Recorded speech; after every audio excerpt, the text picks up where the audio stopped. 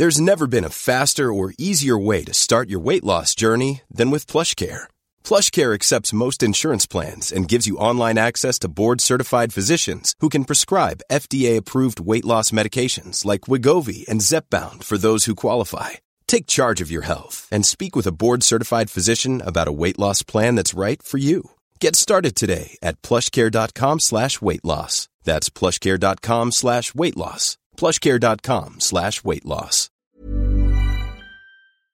I'm Mark Haynes, and for the last 32 years, I've been a fan of professional wrestling. My friend Pete Donaldson from the Football Ramble, he hasn't. But in our podcast, Wrestle Me, the two of us subject the greatest spectacle in sports entertainment, WrestleMania, to the kind of rigorous scrutiny that ruins it entirely. GQ called Wrestle Me enrapturing. Shortlist said it's beautiful, and it's a hit with common people too, with well over 400 5-star reviews on iTunes. Wrestle Me, available from all good podcast providers. The following podcast is a member of the Great Big Owl family.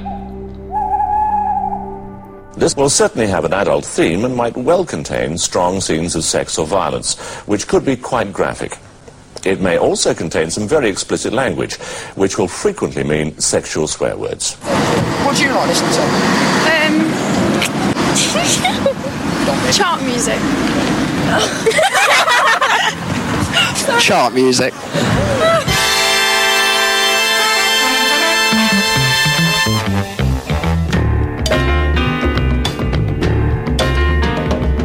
It's Thursday night. It's about 7:15. It's April the 7th, 1983, and this episode of Top of the Pops has left me and Simon Price and Neil Kulkarni absolutely stiff in our musical televisual pants. Hey up, you pop craze youngsters, and welcome to the final part of Chart Music 60.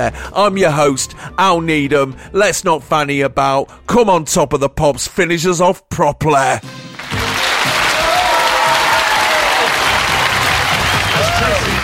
More well production too, the house that Jack built. She comes from Chelmsford. Okay, the hottest pop party, the top 30 now. Michael Jackson's at number 30 with Beat It. In at 29, I'm Me by Twisted Sister. 28 this week, Run For Your Life by Bucks Fizz. Mario Wilson's at 27 with Crimea River. 26, it's Garden Party in Mezzo 40. David Joseph's You Can't Hide Your Love From Me at 25.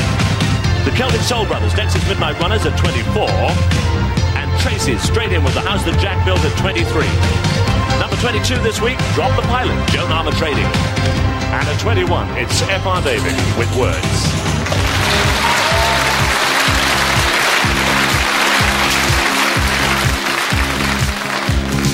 Words don't come easy to me. Bates, reunited with Powell on the balcony, tells us that Tracy Young comes from Chelmsford, glossing over his failure to discover her favourite football team. He's at it again, isn't he? And what's he getting at there? Oh, she's from Chelmsford. Yeah, she's not from Detroit, in case you were wondering. I don't know. Powell reminds us that we're at, quote, the hottest pop party, as he wipes his sweaty brow with one finger and launches us into the charts from number 30 to number 21. And chaps, as is the style in this time of Top of the Pops' gestation, if you will, the chart pictures are merely competent. Yeah, they are. You know, the record labels have finally worked out how to put a decent photograph in an envelope and give it to the BBC. And the only thing that stood out for me was Mary Wilson. Yes. Looks like she's standing in front of a gargantuan multicoloured swastika. Yeah, not one of Noel Edmonds' more successful programmes, that one. That magnificent beehive of hers as well, you know. What a hairstyle. Yes. Yeah, that's the only photo that stood out. And I suppose you got Bucks Fizz in their fucks biz mode, you know, the sort of leather cap on Jay Aston. So. But Yes. Yeah. But other than that, yeah, it's your standard promo shot of everyone, isn't it? Finally, Bates introduces the next act, F.R. David with Words. Born in Menzel Bourguiba, Tunisia in 1947, Elie Fatoussi changed his name to Robert, or probably Robert, and relocated to Paris to begin a music career in the 60s. After a spell in the French garage band Les Boots, he went solo in 1967 and had moderate French success before switching to production in the early 70s. A few years later, he went back to performing when he formed the prog band David Explosion before I know, it's a great name, isn't it? Before becoming Vangelis's guitarist and changing his name to Odyssey. He then joined the rock band Les Variations. I'm not saying... No, I'll do it properly. He then joined the rock band Les Variations, relocating to America as a session player when the band split up, and returning to France in 1981 to start anew as a solo artist.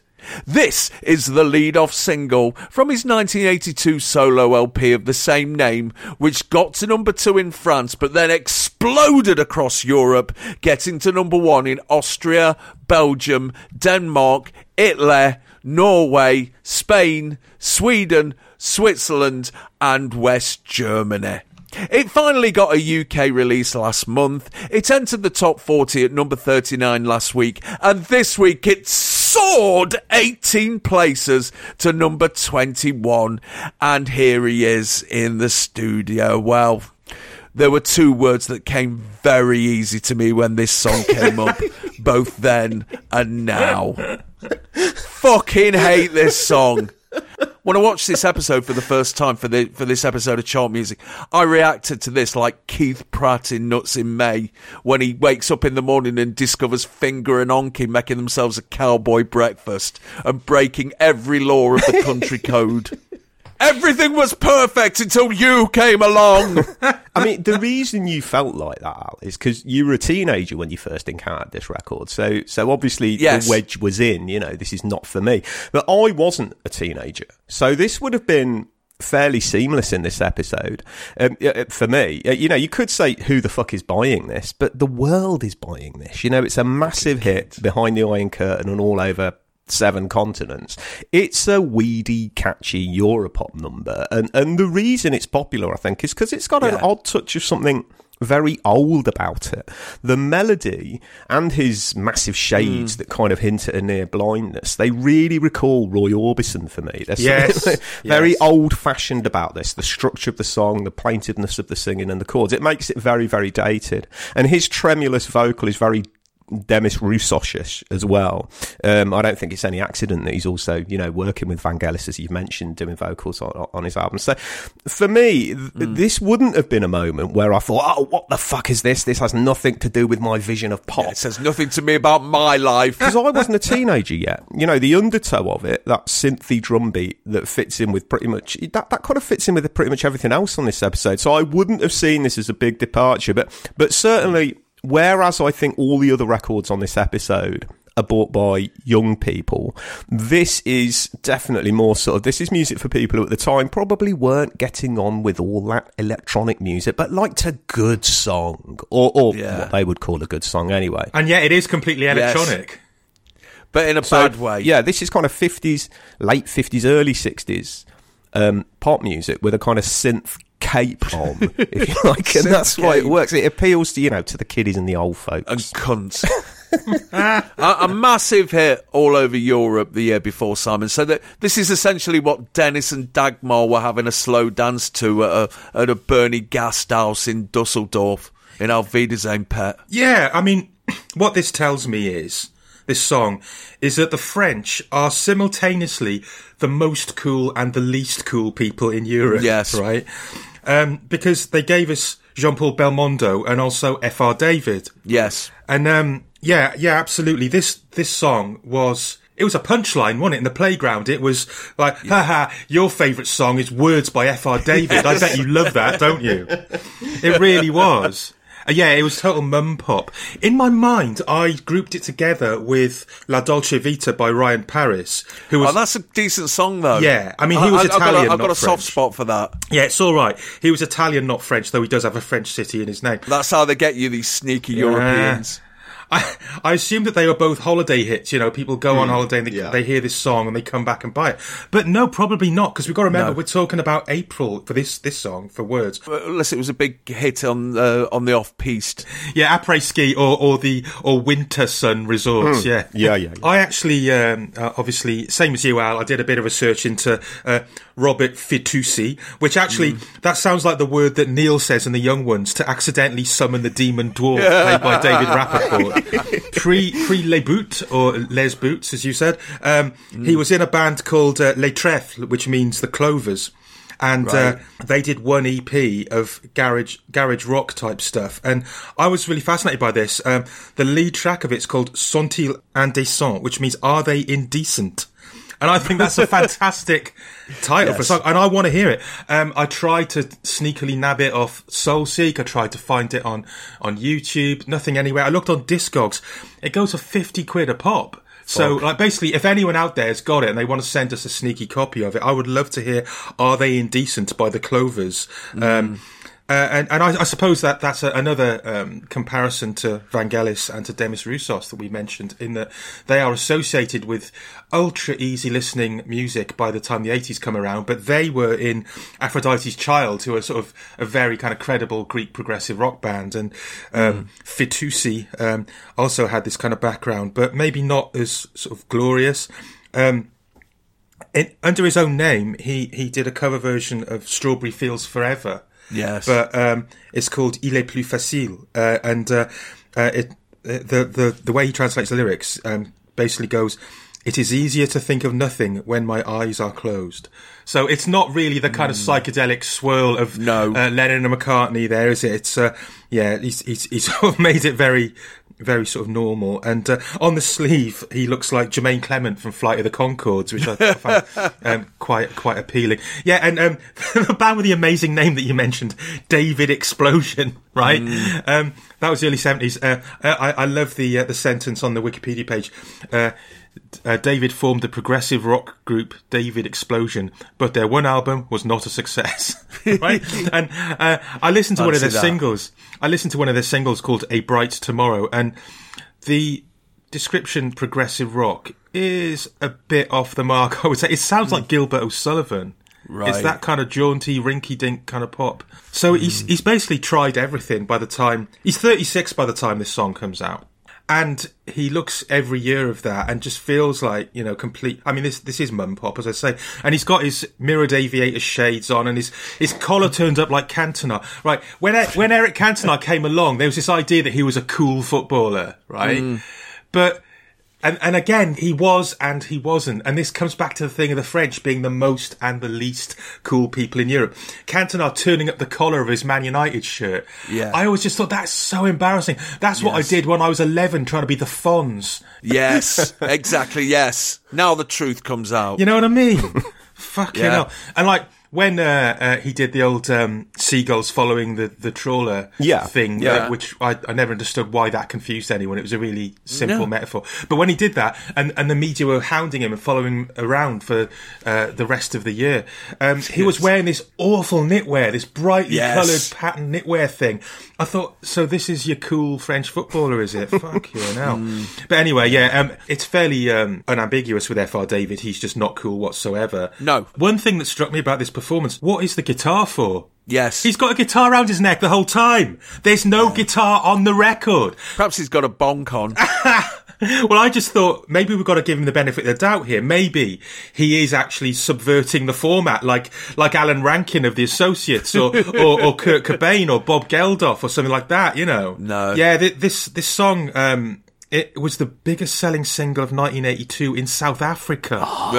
And if that doesn't tell you why apartheid needed to end, nothing will, really. I mean, we've already demonstrated that you can have a Ramel single on Top of the Pops and still be entertained by it, but not here and not now. Well, there are the Zoo Wankers. There is that. Yes. I mean, the only other interesting thing about F.R. David is that he looks the spit of Graham Bonnet of Rainbow. Yes. But that's not going to sustain us over the next 3 minutes and 20 seconds of this shit song. So Michael Hurl's got a plan or two, hasn't he? Plan A is give the kids loads of gold cardboard party hats. And plan B is plonk 2 girly zoo wankers in cocktail dresses on either side of him. There's one with frizzy blonde hair and one brunette. And, you know, a slight smidgen of dadisfaction, but the overall effect is this is what the Human League would look like if they were absolutely fucking shit. if words don't come easy to you, mate, do an instrumental or just dance or do anything but this. Fuck off. What Michael Hurl should have done was take the Sesame Street route and had zoo wankers dressed up as giant words on legs, like flouncing past him and ignoring him and just coming out of his reach. And at the end, 3 of them stand behind him and they spell out, shit record, mate. I hate it. Those 2 zoo wankers. Is there anything else anyone's got to say about this appalling confection? Yes. I'm trying to. Good. Sorry. Those 2 zoo wankers. All right, you've got the one with the black hair and the bin bag. She's basically wearing a bin bag dress. The blonde one with the red frock, she is Jeanette Landry. And do you know who that is? No. I've never heard of it. Well, basically, it's not surprising she looks a bit bored and pissed off by this, because she was essentially a sort of goth post-punk singer. Right. Obviously, she was a zoo wanker first, but she ended up being the lead singer of The Glove, the group formed by Robert Smith and Stephen Severin. No! Yeah, because... Fucking hell! When Robert Smith, obviously, he'd been on tour as a member of the Banshees, and he was big mates with Steve Severin, and during downtime from The Cure, he would often just go and hang out with Steve Severin in London, and they talked about making some music together. But the trouble was that Robert Smith, and obviously I know all this stuff because I'm writing a fucking book about The Cure called Curepedia, which is going to come out probably next year now. He was under contract, Robert Smith, to Polydor, and he wasn't allowed to sing on anything else that wasn't The Cure.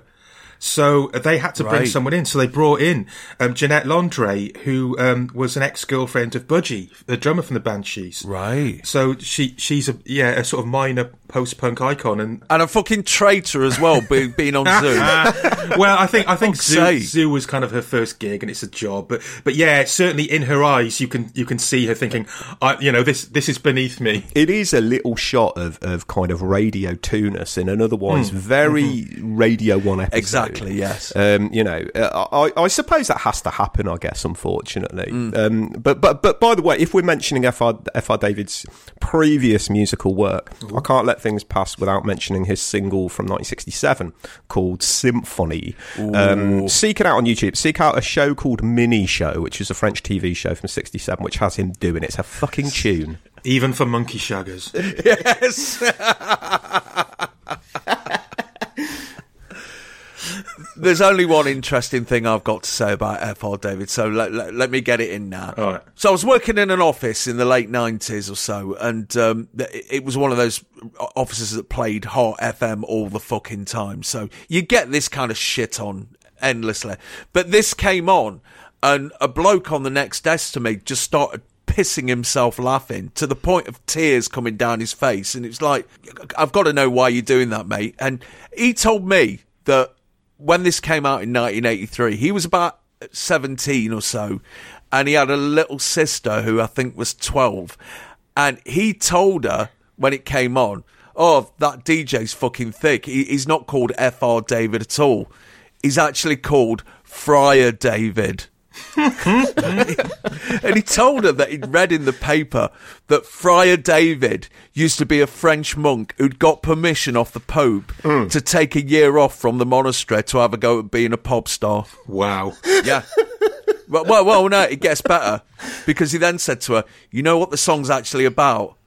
It's about how words don't come easy to him, because he took a vow of silence 10 years ago and he's just broken it to make this record. And of course she went off back to school and told her mates, and they obviously took the piss out of her for the rest of the time she was at school. And he got severely done by his dad for lying. But what a great fucking lie that is. That is amazing. I love stories about lies you tell to little brothers and sisters about pop stars. That is up there with Stuart McConey inventing the old Bob Holness thing of playing sax on Baker Street. Yes. And the one I'm trying to get going is that Emily Maitlis was one of Sheila's Wheels. Just anybody listen to this, just do me a favour and spread that one about. I'm quite into that, so I'd love it if somebody says that back to me and they don't realise I invented it. Mission accomplished. Yeah. That's what I'm hoping to happen. It's all about getting the plausibility right, isn't it? The only lie I ever managed to impart to someone, it wasn't pot related actually, but I did manage to convince someone once that sharks piss fire. No, who was that? It was a mate's girlfriend, and she was in... how old was she? She was old enough to know better. She was good 16, 17, I think, at the time, but extremely credulous. I couldn't believe it worked, really. I hope she's not gone on through life thinking that. I'm really interested by what Neil said about having been too young to hate Words by F.R. David, because you and me, Al, right, we're exactly the right age to hate it. Yeah, definite, man. But I'm a bit unsure about so-and-so's new girlfriend. She's too young to hate Words by F.R. David. If you know that's the new Len Fairclough. Yeah, that is quite a good gauge, good measure, actually. Because, there is, I think, a whole younger generation now who don't have any of the baggage associated with it that we do. And they can just enjoy it as a nice, soft, melodic 80s pop song. And I think part of that's because it's used in the Oscar-winning film Call Me By Your Name. Right. It's playing in the scene on the transistor radio when Timothy Chalamet and Esther Garel take it in turns to go down on each other in a shed. Oh, how nice. And it's romantic. And and I think it's taken on a second life after that, in the same way that a lot of middle-of-the-road oldies, which used to be kind of musical contraband as far as we're concerned, have been rehabilitated by things like the Avengers films and Guardians of the Galaxy, and it's always kind of interesting when that happens. Puts me off the fucking films, though. Yeah. It spoilt my enjoyment of watching people having a nosh in a shed. And presumably one, cue YouTube comments, insert film brought me here. Yes. And also, just under that, I am a fetus and I like this music, am I weird? When music was good. Yes. This, boys and girls, is what we used to call music. Yeah. Or somebody getting it completely wrong and saying, I love the 70s. Yes. I've just got to endorse Neil's Roy Orbison comparison, just purely so I can make I can make a final joke about F.R. David, which is that he's trying to be the big O, but he's actually the big zero. So, the following week, Words soared another 13 places to number 8, and 2 weeks later, it began a 2-week run at number 2. Number fucking 2. Christ. Kept away from number 1 by True by Spandau Ballet. The follow-up, Music, only spent a week at number 71 in June before tumbling out of the chart, and he never sprayed his foul musk upon the UK chart ever again. Get thee to a monastery. This is why I voted leave. Words don't come easy. F.R. David, and an absolutely massive hit in Europe for him, and in this country as well. Okay, here's this week's Top 20. At 20, another record from Michael Jackson called Billie Jean. At 19, Orchard Road from Leo Sayer. At 18, Two Hearts Beat as One from U2. Forest and Rock the Boat at 17 this week. At 16, Na Na Hey Kiss 'Em Goodbye, that's Bananarama. Nick Hayward, Whistle Down the Wind. At 15, No Change. At 14, Blue Monday from New Order. At 13, Fields of Fire from Big Country. At 12, Rip It Up from Orange Juice. And at 11, Don't Talk to Me About Love, Altered Images. And back to this week's number 15, which is a song from a guy called Nick Hayward. He is currently finishing his album, and he's also going to do a video in New Orleans in just a week or two for the new single. But now listen to this, called Whistle Down the Wind. Nicky Hayward.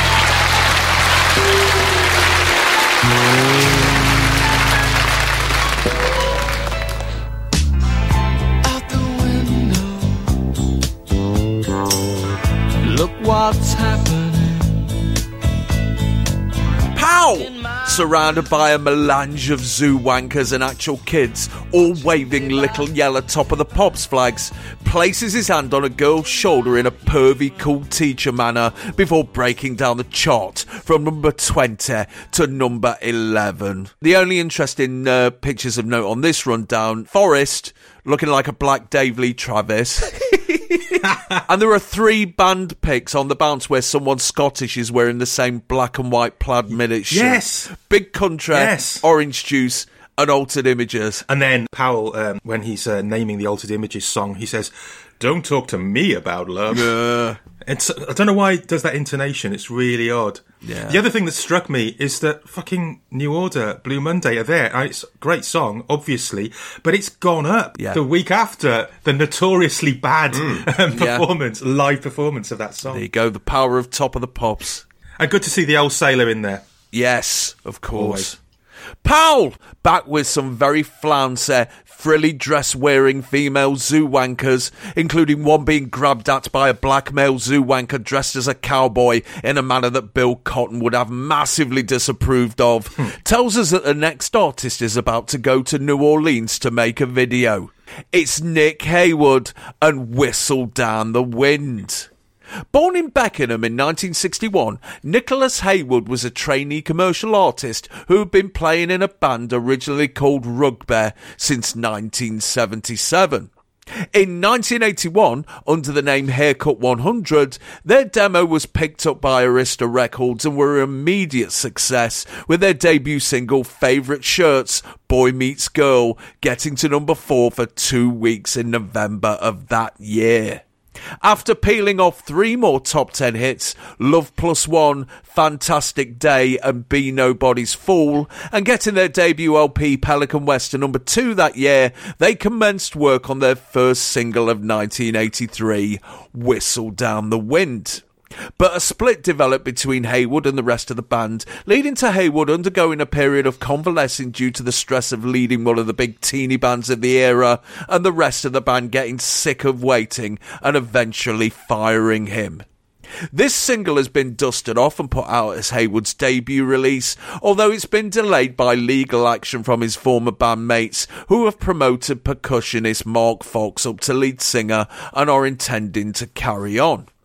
It came out nearly a month ago, with a live appearance on the Tube on its release date, entered the chart at number 43, then soared 17 places to number 26, warranting an appearance on Top of the Pops a fortnight ago, where Haywood, for reasons unknown, forgot or chose not to mime the opening line of the song, which sparked no end of playground conversations and general pointing at girls who liked him and laughing at them, although it didn't stop the single jumping 9 places to number 15. This week, it's still at number 15, and as no one wants to repeat the previous performance, here's Nick again in the studio. Oh, boys, we've not even got round to covering Haircut 100 yet, so obvious first question, how did you get on with them? Well, I mean, I'm younger than you guys, and I loved Haircut 100. Pelican West was a big album round our way, and I still have, how can I put it, feelings about Nick Haywood.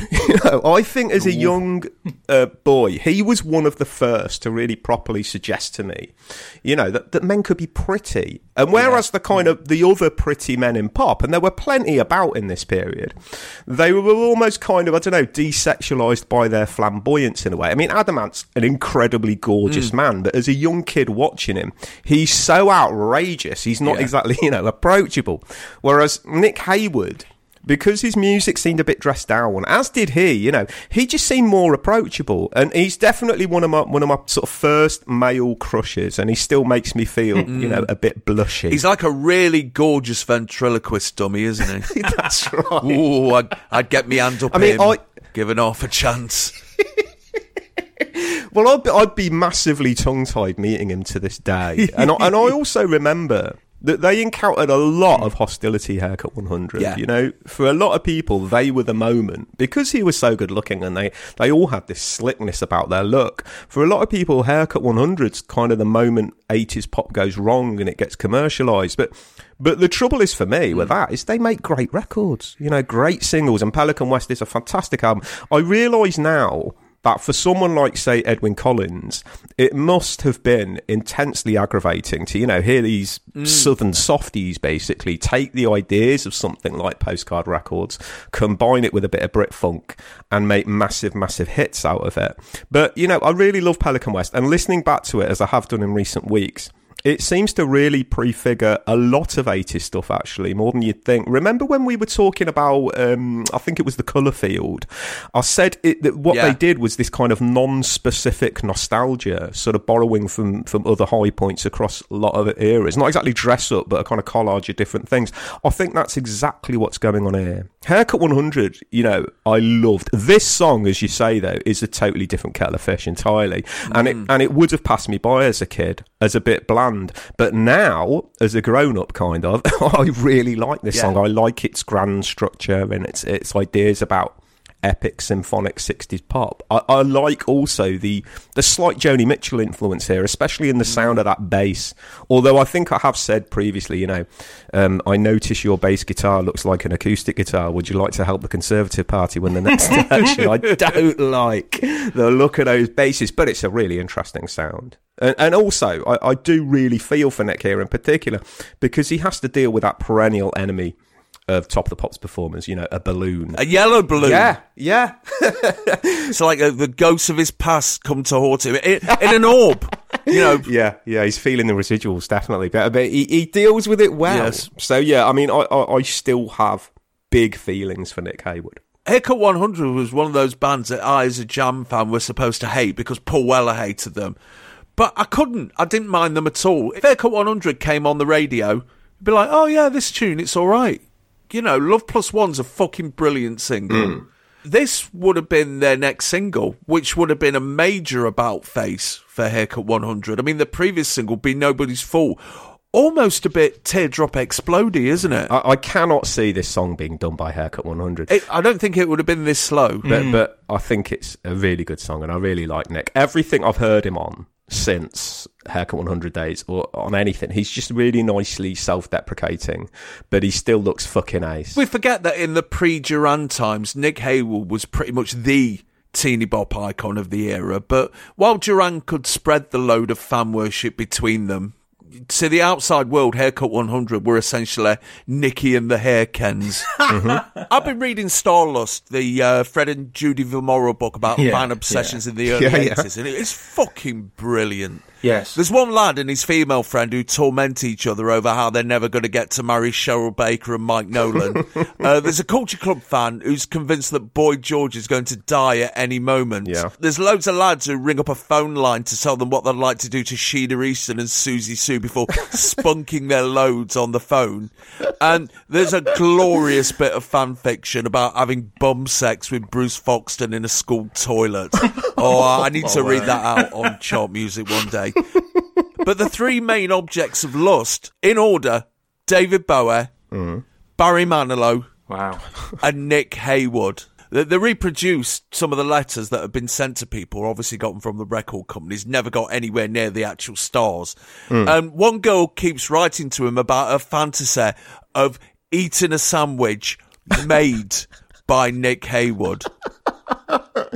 I would totally fucking eat a sandwich made by Nick Haywood. Well, I don't know if you want to eat this one, Neil. It's got a special ingredient in it. But hey, I don't know. Do what you like, Neil. It's 2021.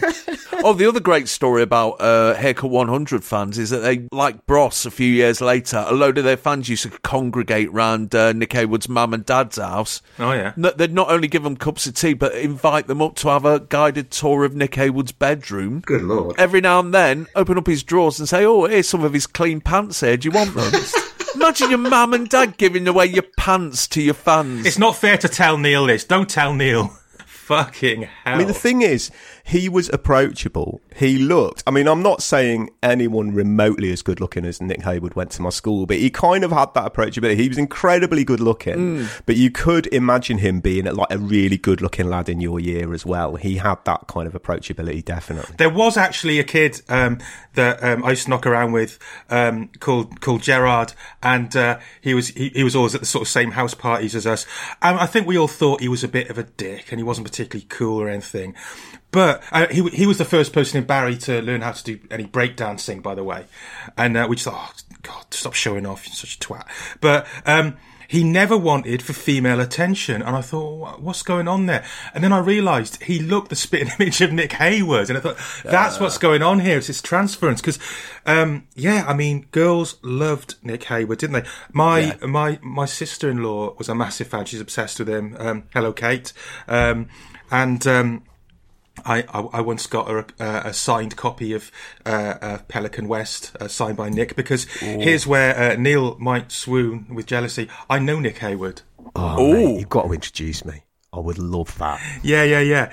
And I've got to know him only recently, the last sort of 4 or 5 years, through a mutual friend. I first properly met him at this mutual friend's birthday dinner, and I was sat with Nick Hayward, sat opposite him, and he's just everything you'd hope he would be, just a really lovely bloke and really self-deprecating, as you say.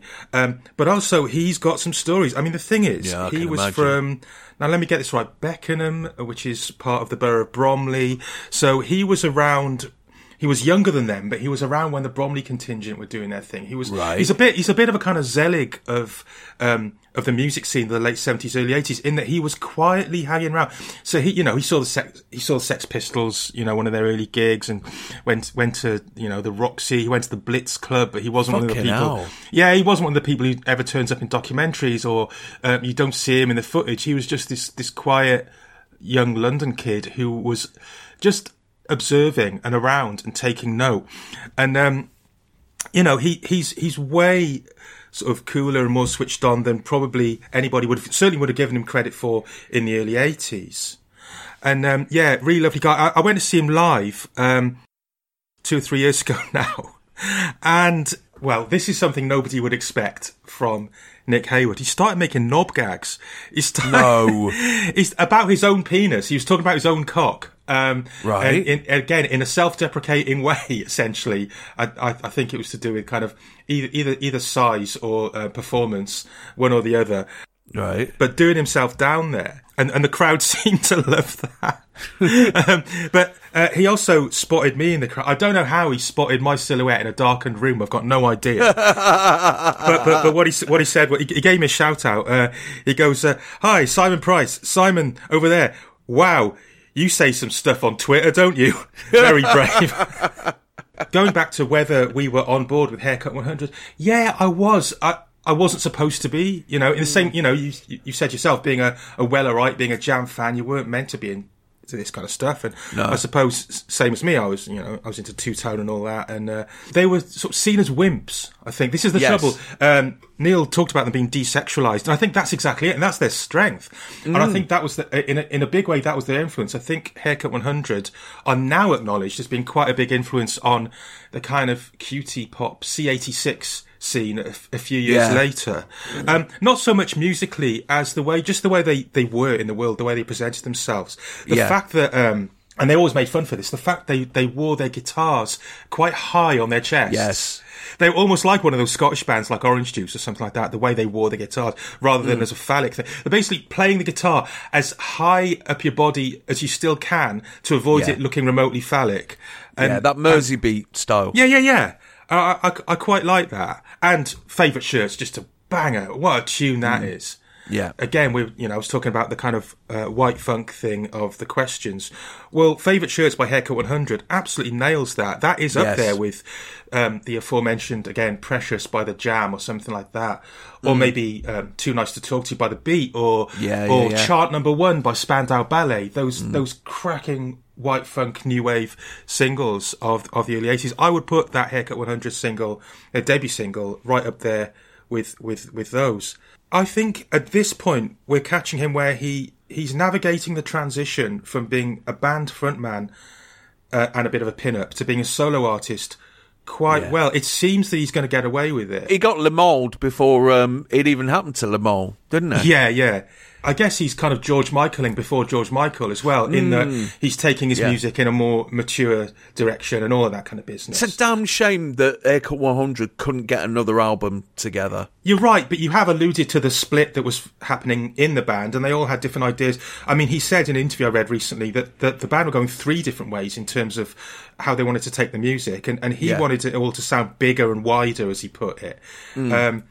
He liked Pelican West, but he said it sounded clear and crisp, but he wanted the next one to sound more like the Pale Fountains or ABC, a kind of big, expansive sound. This is an interview.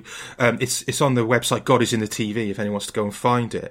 And so he wanted to go for that big sound, and he worked with the right people. So first of all, he got in string arrangements from Paul Buckmaster.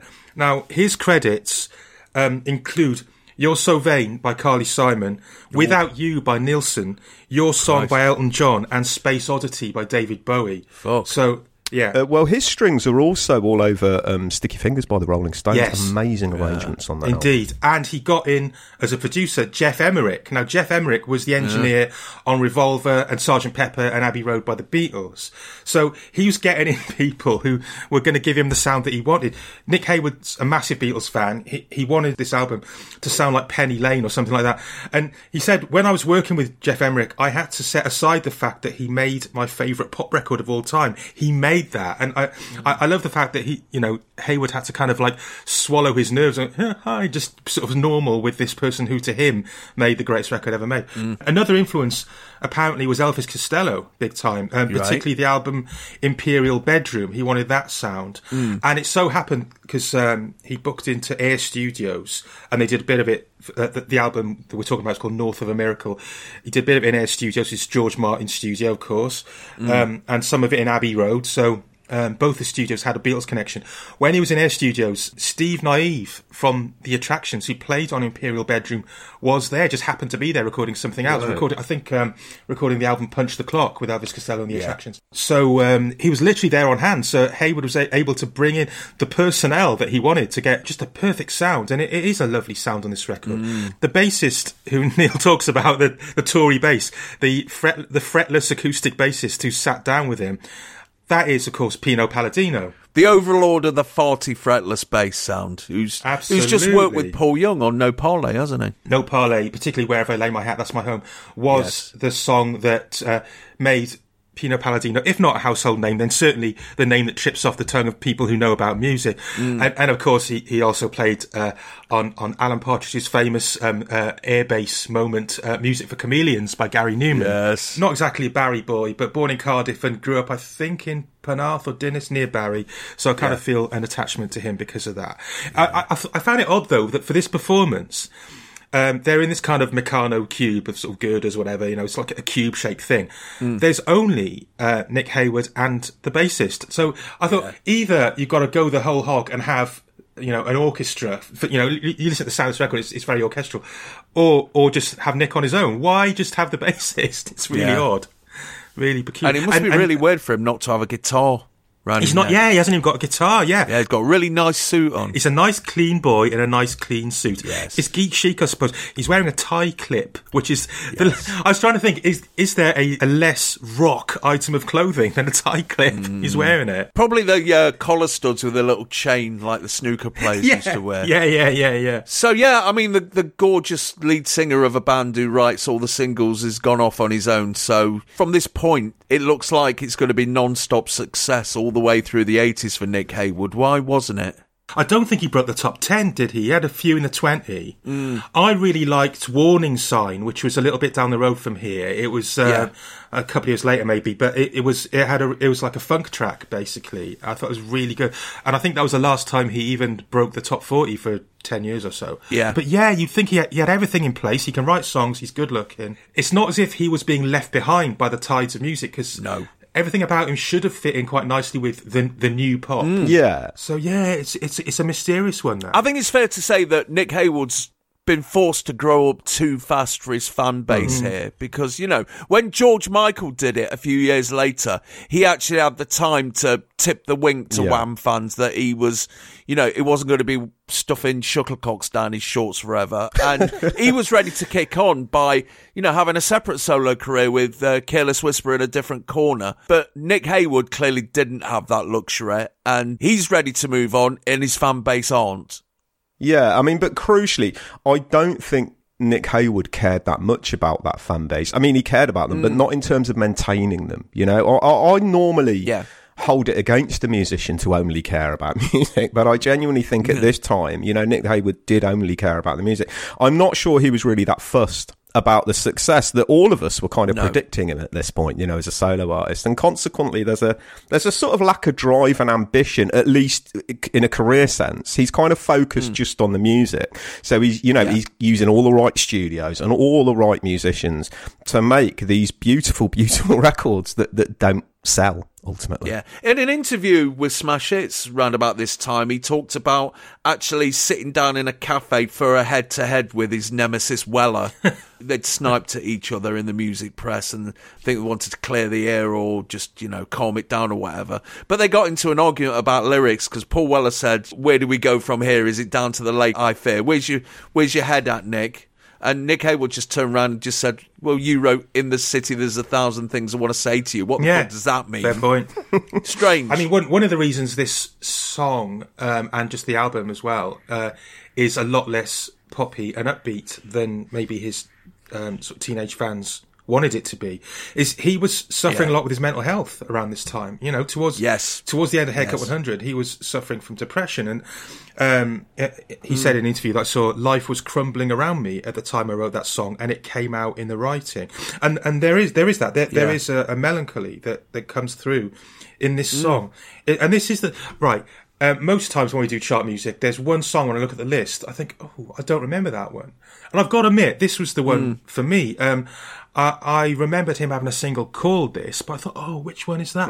And it's because it's the "Hello, Hello, Hope You're Feeling Fine" song.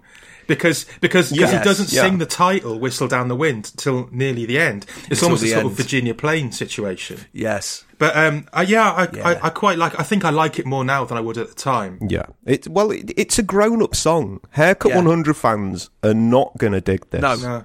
I got a mate who worked at one of the venues where he played his first solo tour. And he said, it was just loads of screaming girls still throwing teddy bears at him while he's trying to do Whistle Down the Wind. Oh, man. There's a melancholy to it. And I think it's down to him feeling confined by that preppy youthfulness of Haircut 100. Like Simon says, you know, all the tucked under the armpit guitars and the very preppy look. It's a very... Haircut 100 were a very shiny, bright, optimistic Colgate kid thing. And I think Nick Hayward felt somewhat confined by that. This is a great song, Whistle Down the Wind, to bat all of that away in a way. But unfortunately, he can't make himself look like a miserable old bastard, even if he feels like it, because he still looks like Nick Hayward. You know, he still looks amazing. Talking of how the fans turn up with teddy bears and stuff to his gigs, one thing that he told me about was that some of the real hardcore fans of Haircut 100 used to turn up in yellow fireman outfits because there was a song called Lemon Fire Brigade that they had. So there was this sort of hardcore people in yellow plastic helmets and stuff like that. But it could have been worse, right? Another thing he told me was that at one of his solo gigs just a few years ago, and he was in Cardiff when this happened, and I'm sort of strangely proud of this. He said that there was a couple down the front who were really clearly having sex in front of him in the audience. There was what song? God, I wish I... Right, we can all fill in, like, what you think the funniest title, for, you know, that he could have been doing. Fantastic Lay. But yeah, I mean, and apparently it was basically, you know, the guy was making eye contact with Nick Hayward as he was shagging his missus. Yeah, and... it was a fairly tightly packed crowd, so he couldn't see, you know, everything that's going on, but it was really obvious what was going on. And this guy's just looking deep into Nick Hayward's eyes as it's happening. How disturbing is that? All of this talk of him making cock gags on stage, and now this, I genuinely have had to just loosen my collar to let a jet of steam out. One day, Neil, I'll introduce you, definitely. Yeah. No, do it. Why is it called Whistle Down the Wind? Because obviously that's the film or novel about children who discover a fugitive who's wanted for murder who they believe to be Jesus. And I can't see any connection with that in the lyrics. Did you pick up? No. So all right. Just a good song title, isn't it? I'll ask him next time I'm having dinner with my showbiz friend Nick Hayward. I'll ask him what it is. Next time I'm having sex with my wife in front of him, I'll ask him. Yes. Fucking hell.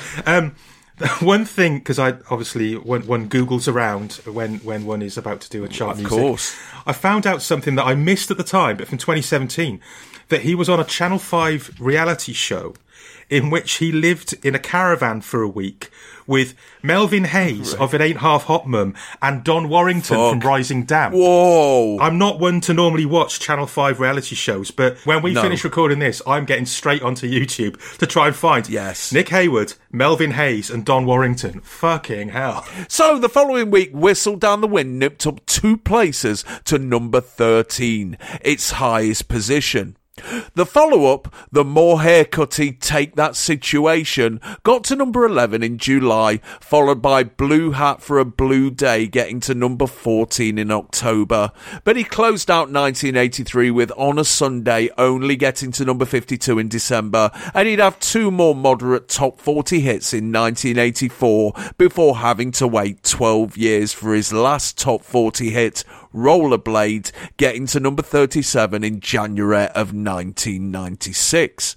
Meanwhile, the all-new Haircut 100's first single, Prime Time, only got to number 46 in August. They couldn't manage anything better, and they split up a year later.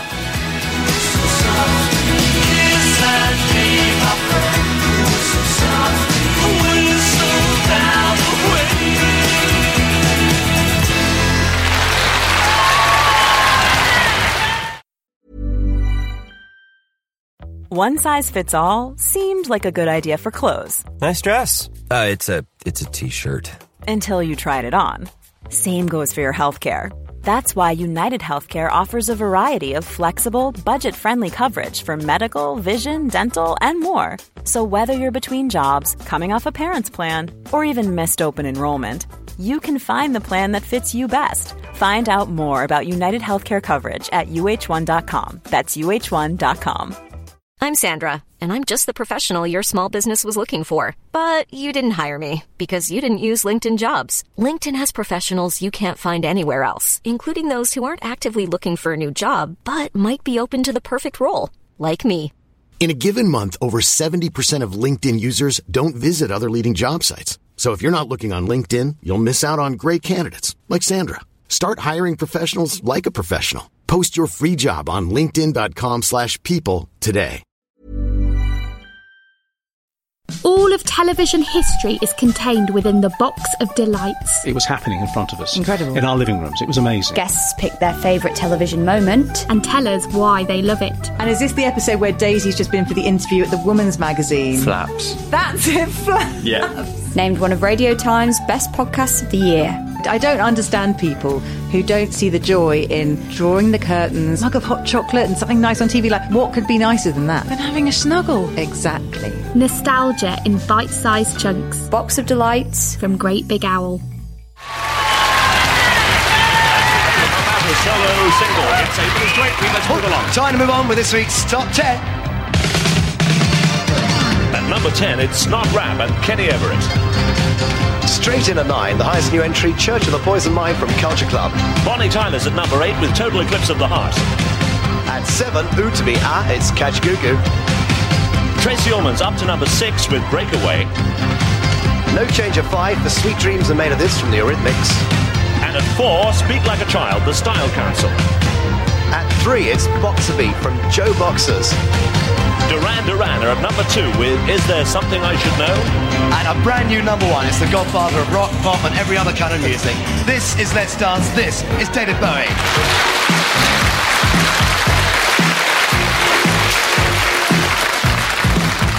Bates does yet another time check before Powell whips us into the top 10, settling upon this week's number 1, recorded by, in Powell's words, the godfather of rock, pop and every other kind of music, including presumably Gaelic mouth music. It's Let's Dance by David Bowie. We've already covered this single in chart music number 56, and as before, it's the lead cut from the LP of the same name, his first on EMI, which comes out next Friday. It's either the follow-up to Little Drummer Boy, Peace on Earth, the 1977 duet with Bing Crosby, which RCA slipped out when they knew he was leaving, and got to number 3 in the last chart of 1982, or Cat People Putting Out Fire, which got to number 26 in April of last year. You decide. It entered the chart at number 5 a fortnight ago, and this week it's nudged up one place to the very summit of Mount Pop, telling Is There Something I Should Know by Duran Duran to get the fuck off its land. And here's another opportunity to soak up the welcoming atmosphere of the Corinda Hotel and the Warrumbungle National Park in New South Wales. Before we go into this record, fair play to Powell. He's finally shaken off the ailment of the B-bomb.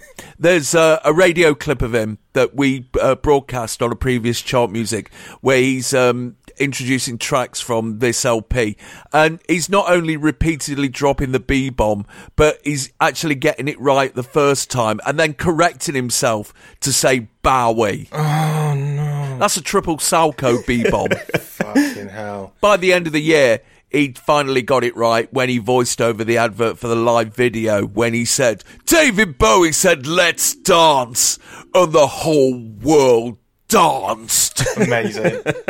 Of course, you know, the video to the song that you just mentioned, Little Drummer Boy, if you watch the full-length version of that, we have incontrovertible evidence of how the name is pronounced, because when David Bowie knocks on Bing Crosby's door, he's like, hello, I'm David Bowie, you know. So, there's no excuse, really. Rhymes with snowy. With snowy. I'm such a stickler for this. This is the hill I will always die on. It really is. Yeah. There's a great bit in an episode of This Time with Alan Partridge. I don't know if you saw it, when he's up in a Spitfire. He's obviously in the sort of passenger seat, and he says something about, you know, planet Earth is blue and there's nothing I can do. David. And then he goes to the pilot, do you say Bowie or Bowie? And the pilot goes, Bowie. And Partridge goes, yeah, me too. And that's obviously because we're meant to think Partridge is a really embarrassing cunt. So I love the fact that the Gibbons brothers, the writers of that, just slipped that in there. Well, you know, Simon, me and you talked about this quite a bit in the last Christmas chart music. So, Neil... Well, hang on. Because, I will get out of the way, obviously, because here we go fucking again. And I do think I said almost absolutely everything I have to say about Let's Dance by David Bowie when we talked about it in Chart Music 56, which was just a few months ago. I've only got one more observation to make, actually, which is that the red shoes that are fetishized throughout the video are actually a bit shit and cheap looking. I didn't say this at the time. I don't understand why they're on display in the window of the upscale shoe shop, because they look well Primark, or maybe, you know, for a more 80s reference, for a sort of cheapo shit shoe shop, Faith or Dulcis back in the day. Probably stitched by a child with, you know, for 1 pence an hour, with the same skin tone in the same hemisphere as the Aboriginal girl who ends up putting them on over her crinkly toe. You remember how freaked out I was about her crinkled toe? Yes. And then stamping on them because they represent Western civilization and all of that. Yeah, and her shit job. Yeah. So that's what they're probably doing, stopping out the window going, hey, I made those shoes. So essentially what I'm saying is you got shit shoes on, you shit shoe bastard. That's all I have to add. Neil, over to you. The thing is with this song, it wasn't the first Bowie to reach me. No. You know, the first Bowie song to get me, or the first one I was kind of cognizant of, was probably Ashes to Ashes. And the first one to really slay me and make me think, who is this guy? I must know more about this guy and his music, was probably Fashion, actually. I fucking loved that song as a kid. There was something about it. But with little else to go on, really, bar the videos for Ashes to Ashes and Fashion as a little kid, I was about 7 and 8, you know, when they came out. What emerged as a little kid reading my sister's smash hits and also asking my sister about Bowie was clearly that he'd been going a while, obviously, and what was going on with Ashes to Ashes was kind of self-referential, these nods to Space Oddity, etc. Whereas this, Let's Dance, which I encountered, age 10, this wasn't seemingly just him playing to his congregation, if you like. This was him aiming to have a massive, MJ-style international pop smash. Because it has that big beat in it, it worked on me, and it still kind of works on me. It's interesting. It's an age gap thing as well. I mean, my wife was a huge Bowie fan, grew up with him in the 70s in a way. She was 6 years older than me. This is the album, Let's Dance, and this is the single, whereby this was the moment really where her sort of ardour lessens a little. This is where she started falling a bit out of love with Bowie. And by the by, just to note an odd little double standard in relationships, it's odd, isn't it, that women can tell their partners about who they fancy celeb-wise, whereas men can't. It's an odd thing. Or the assumption that you only like that pop star because you fancy them. Whereas men are brave enough to say, well, I wouldn't listen to a fucking second of Britney Spears, but, she'd get it. Free Britney, by the way. Free Britney. Yes. Just got to say that. This still works on me, this track. It passed the supermarket test the other day. I was in a Morrison's and this was on, and I was going up and down the aisles, and it was startling how many people were, tapping a toe or singing along. You'd have one person doing the bass line and someone else doing the harmonies. It was nice. By the by, one of the reasons I don't like the neighbourhood I live in, which is an area called Charlesmore in Coventry, I rather unfairly characterise the people around here as the pig people of Charlesmore, is that I was in a supermarket here and a tune came on. I think it was Janet Jackson's When I Think of You. And, not one of those docile fuckers in the supermarket was even moving, which just left me staggered and disgusted, really. But it still gets me, this record, but how can I put it? In a cold way, it intimidates me a bit. As to be honest, Bowie did himself in the video. This album, Let's Dance, is perhaps too often characterised as his kind of sudden step away from art and into commerce. I mean, he'd made plenty of commercial music before, but there is a kind of clipped control about this track and this album that I do think is new to Bowie in a way. There's an interview in The Face that year, in 83, where Bowie says, he wants something now that makes a statement in a more universal international field. I mean, he's almost talking like a marketeer already. Yes. I didn't get the idea from the previous time where he attempted to kind of emulate black pop, i.e. Young Americans, of that coldness, but here I do, because I mean, partly his vocal is still massively Bowie-esque. It makes no concessions to the song or the style. It's just kind of slathered over the song. And there's no other way of putting it, really. It's a very harsh song, harsh and heavy, and it doesn't really flow. It's like a series of freeze frames. And really the whole album, once I'd got to this album, which was very late in my Bowie experience, because obviously I devoured all the great stuff first before getting bored enough to actually wonder what this album sounded like. The whole album feels like he's not really much into music anymore. It's recorded in 17 days, and these old collaborators like Visconti and Carlos Alomar, they're just sort of treated like shit and cast off, basically. So, at the time, there's no denying I dug it. It's not exactly homage the way the opening to this record, those twist and shout horn blasts, but it is almost parody in a way. And this is what I mean about him not being entirely serious about music anymore. My wife, who was such a huge Bowie fan, she went to see the Serious Moonlight tour, and she always recalled it as being very, very, very, very slick. All the hits, and kind of soulless and empty inside. I could never say I don't like this record. If it comes on the radio, I don't turn over. If it comes on in a supermarket, I have a whistle and I tap my feet. But I'm not sure Bowie liked this record, or even cared anymore whether he liked his own records. Now, that's probably the right mindset to have if you want to be a massive international star. And I'm guessing, it seems daft to say it, he must have needed the money, because I can only imagine the kind of debts he'd built up on in the previous decade of total excess and experimentation. Going through that book, Starlust, you just flick through that and you just think, fucking hell, no wonder Bowie wanted to start making music for estate agents in wine bars.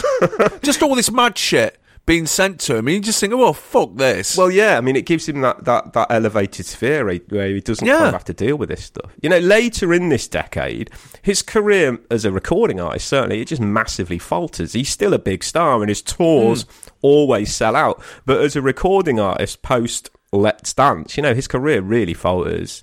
In 97, I read an interview where Bowie says that the Let's Dance album, he says it only seems commercial in hindsight because it sold so many. And he says, it was great in a way, but it put me in a real corner because it fucked with my integrity. Yeah. And I kind of sort of go along with that. He's obviously gained shit tons of fans with Let's Dance, but for a lot of Bowie fans, me included, this is the point where I stopped listening, and I only really come back for Black Star. I loved it as a kid, but the album's pretty poor, and this is pointing towards the kind of end of his relevance as a recording artist. Yeah, interesting point there, Neil, because a few months later, Smash Hits would review the Serious Moonlight tour in London, and instead of actually reviewing it, they just went up to any pop star they could find, of which there were many on a fucking leg, and saying, what did you reckon to that? It was divided up into two camps. There was your frothy Bananarama types and Bucks Fizz types saying, oh, it was brilliant, this is how you do a gig nowadays. And the other half, who were people clearly influenced by Bowie, just like, what the fuck is he doing?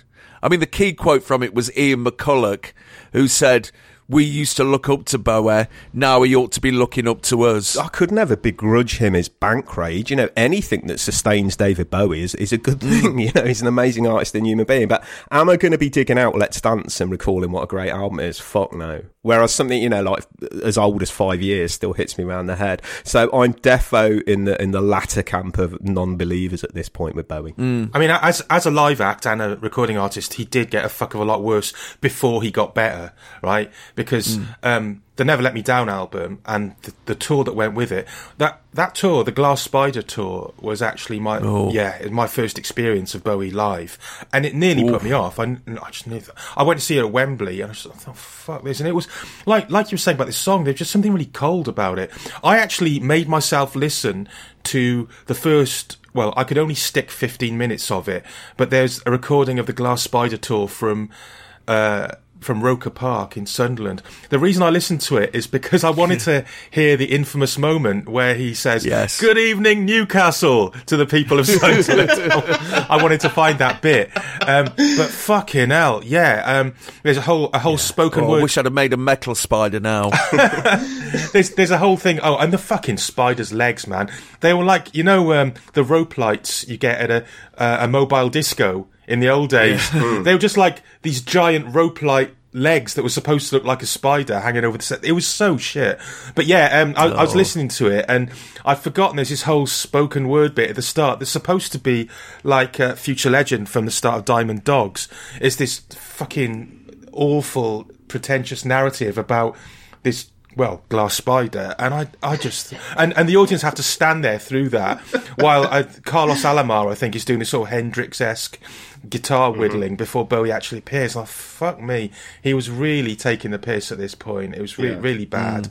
It nearly put me off for life. But I will, in terms of the Let's Dance album being poor, it's I don't love it. I love Nile Rodgers, and I'm glad that he and Bowie did well with it, but I will stand up for Modern Love. I think Modern Love is an absolute genius single. Yeah. And in a way, it sums up the kind of functionality of what Bowie was doing at that time, because just in the bit at the start, I know when to go out, I know when to stay in, get things done. And that's what he's doing. He's getting things done. He's getting his career back on track, I know a lot of people who were just too young slightly to see Bowie in his 70s heyday. And they did only really get to see him live, even though they were huge fans of him, on things like the Serious Moonlight and the Glass Spider tours. And, all of these people, they were gutted that they missed out on him in his 70s pomp, in a way. My missus had really pungent memories of the Glass Spider tour. I think she saw that tour at Milton Keynes Bowl, and she always remembered him coming on, and her coming on a period. I mean, Bowie has that effect. And, she just recalls spending the rest of her evening just increasingly pissed off with the kind of slickness and deodorized nature of it. Now, he's not... It was a standing ovulation. Does the 80s begin here with this single? Go on, then. It's your theory. Let's hear it. What he does just basically sets the benchmark for the rest of the 80s, doesn't it? The big advertising campaigns. album releases as event and huge tours. You know, just bringing that American tour circuit over to Britain, saying, well, I don't have to play fucking 20 dates anymore. Yeah. I could just do a big weekend at Milton Keynes Bowl and I've done with it. Yeah. I mean, other big dinosaurs like the Stones had kind of already been doing that. Yeah. But I think you're right in as much as that kind of, that sense of bigness, if you like, that an album or a tour could be like this blockbuster summer event like cinema. And you do get that sense of that from Let's Dance onwards in the 80s with Bowie. Good. Just going to pat myself on the back there. So, Let's Dance would spend 2 more weeks at number 1 before giving way to True by Spandau Ballet. It would go on to sell just over 900,000 copies in the UK, making it his biggest selling single here. 2 weeks later, Let's Dance the LP smashed into the album chart at number 1, displacing Thriller, and would also spend 3 weeks there before being displaced itself by True the LP. The follow-up, a cover of China Girl, the song he wrote with Iggy Pop in 1977, got to number 2, held off number 1 by Every Breath You Take, and he closed out 1983 when Modern Love also made it to number 2 in October, denied its place at number 1 by Karma Chameleon. Put on your red shoes and dance the blues.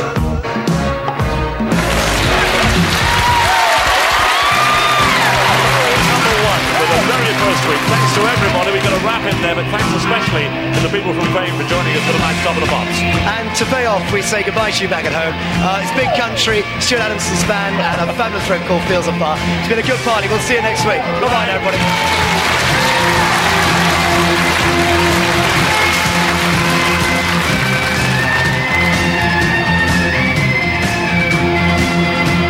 We cut back to Bates and Powell, who are flanking Julie, while the other kids from Fame stand underneath them. Julie has a microphone, but neither of them are bothering to talk to her, as they need to get their sign-off shit in.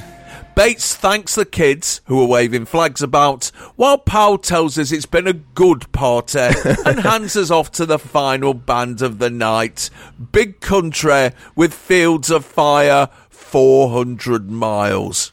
A good party. A good party. Faint praise, yeah. Formed in Dunfermline in 1981, Big Country was put together by Stuart Adamson, formerly of the Skids, who had just split up, and Bruce Watson, a former member of myriad Fife new wave bands. After recruiting Mark Brzezicka and Tony Buckler from the local band On The Air, who supported the Skids on their last tour, their demo attracted the attention of Ensign Records, but they knocked them back and later signed with Mercury instead. Their debut single, Harvest Home, failed to chart in September of 1982, but they were invited to support the Jam on their 5-night stint at Wembley Arena in December. This single, which came out in the middle of February with a picture disc version with a map of Scotland on it, which left out the Orkneys and the Shetlands, Tusk, is the one that put them over the top, taking 2 weeks to crawl from number 64 to number 37, another 2 weeks to get to number 31, and then, aided by their debut Top of the Pops appearance, soaring 18 places to number 13.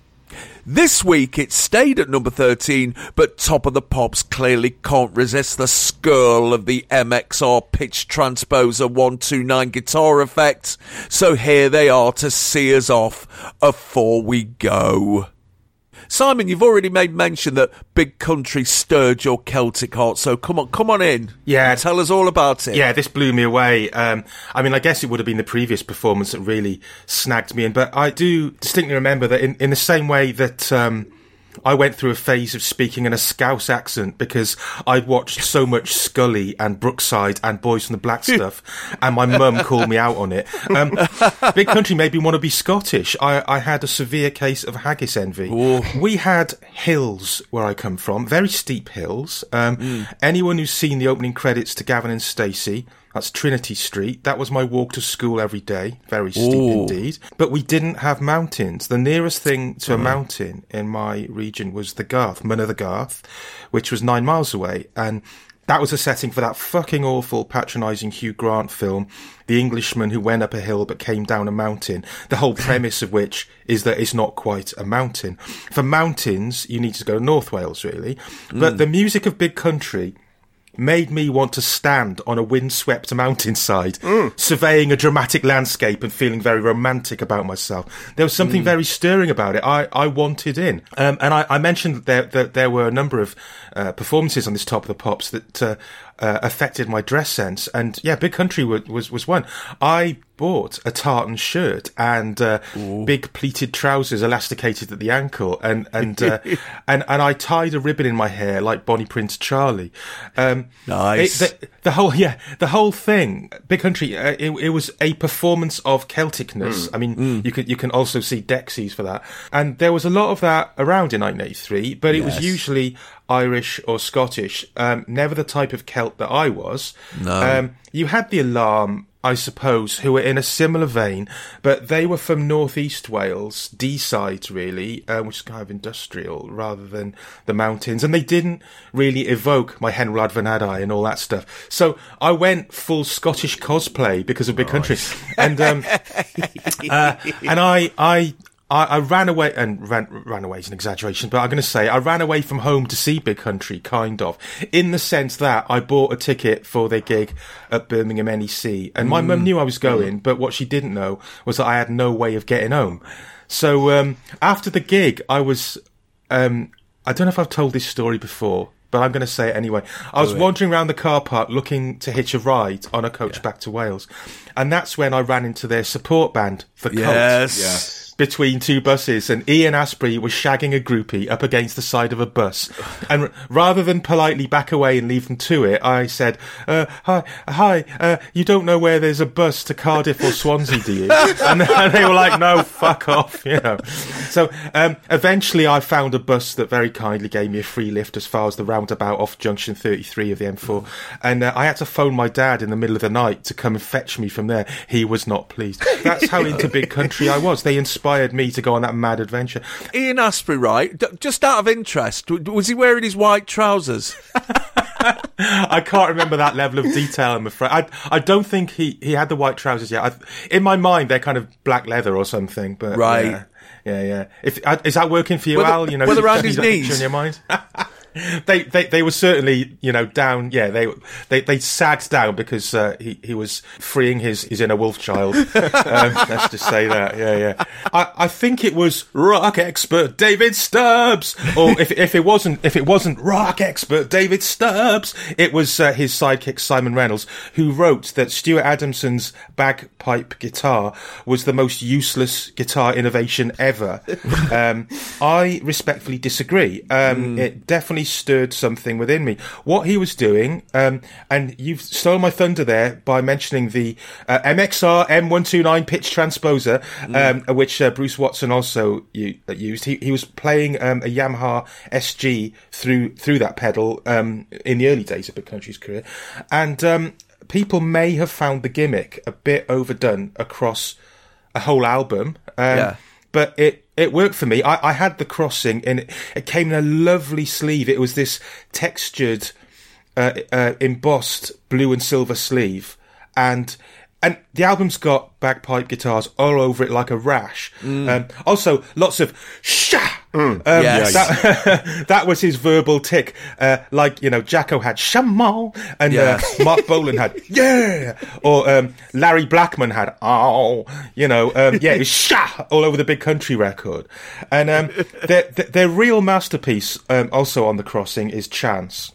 Yeah, which is a song about sadness and loneliness, specifically of a woman who goes from being an abused child to an abandoned mother, and it's incredibly depressing and incredibly beautiful. And the B-side of that was a live recording from Ibrox of their cover version of Tracks of My Tears, and I actually heard that before I heard the Miracles version, so I learned one of Smokey Robinson's greatest ever songs via Stuart Adamson, and I've got to say he didn't do it a disservice at all. But Fields of Fire is much more kind of up and at 'em. Yes. In hindsight, it's got the same DNA as Into the Valley by the Skids. I think I only had a vague awareness that Stuart Adamson had even been in the Skids. Right. I really liked working for the Yankee. I had liked working for the Yankee Dollar and Circus Games. But that didn't really matter to me at the time. I didn't really make a connection that Big Country were a new thing to me. Yeah. And another person I know who was a big admirer of Big Country was James Dean Bradfield. Yeah. I was on the Mannix tour bus after a gig at Warrington Parr Hall in 1993, and Where the Roses Sown came on the tape deck, which is a brilliant song about the Falklands War and the chasm between the patriotism whipped up by the media and the grim reality for the soldiers and their families. And James turned to me and said, if you ever tell anyone about this, I'll fucking kill you. Because that's the thing. Big Country was seen as embarrassing for many years. They probably still are in some quarters. But you can see what James Dean Bradfield took from Stuart Adamson, that heroic style of riffing. And in fact, the Mannix sampled Stuart Adamson on Motown Junk. It's got a snatch of Charles by the Skids looped over and over. Right. And it kind of surprises me when I look back that I was so into Big Country, because I wasn't a rock person. This was as rock as I got. I certainly didn't, cross over into Twisted Sister territory. But yeah, there was just something about them that got me. And that's the end of my monologue about Big Country. I'm just going to sit here now and wait to be shot down by you telling me how naff they are. Well, there was a lot of this kind of Celtic influence at the time. We've seen it already in this episode with Dexys, forging their own kind of Celtic connections. I think with English bands it's different. If you consider the kind of ways of immigration from the 30s to the 60s into English industrial cities, it is a time where second generation immigrants like the people in Dexys, they're looking for ways to connect themselves with their roots and also, of course, disconnect themselves from Thatcherite England and those Thatcherite ideas that society erases these kind of differences and that capitalism can obliterate those kind of roots. But for those outside of England, bands like Big Country, for instance, I mean, I'm not saying it's a nationalistic thing, but that kind of assertion of some kind of national identity is also, in a way, a contravention of Thatcherism as well, even if not all of Big Country are Scottish at this point. I mean, I'm not saying that there's kind of two types of Scottish band, that's too simplistic, but if you could say that, Orange Juice and Altered Images are small bands, in a way, they're making a small sound, brilliant bands, but small bands. Big Country are much more, although not as synth-based, they're much more in that kind of Simple Minds area of bigness. Everything about this record is really big.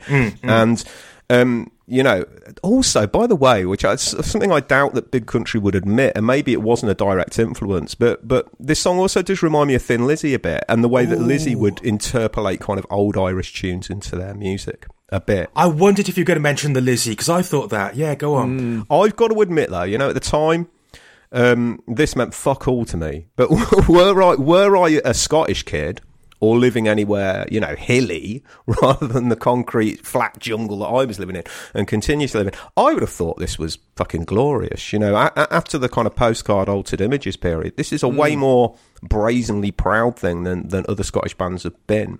I was slightly freaked out by this because I wasn't familiar with them having a band on after the number one had played. They started doing that in 1981. Not every week, but, it was an option. Yeah, every now and then. Of course, we, for all the subtlety and sensitivity of Adamson's lyrics and songwriting, of course, we get Zoo treating it with typical contempt and tastelessness, doing some fucking Scottish country dancing.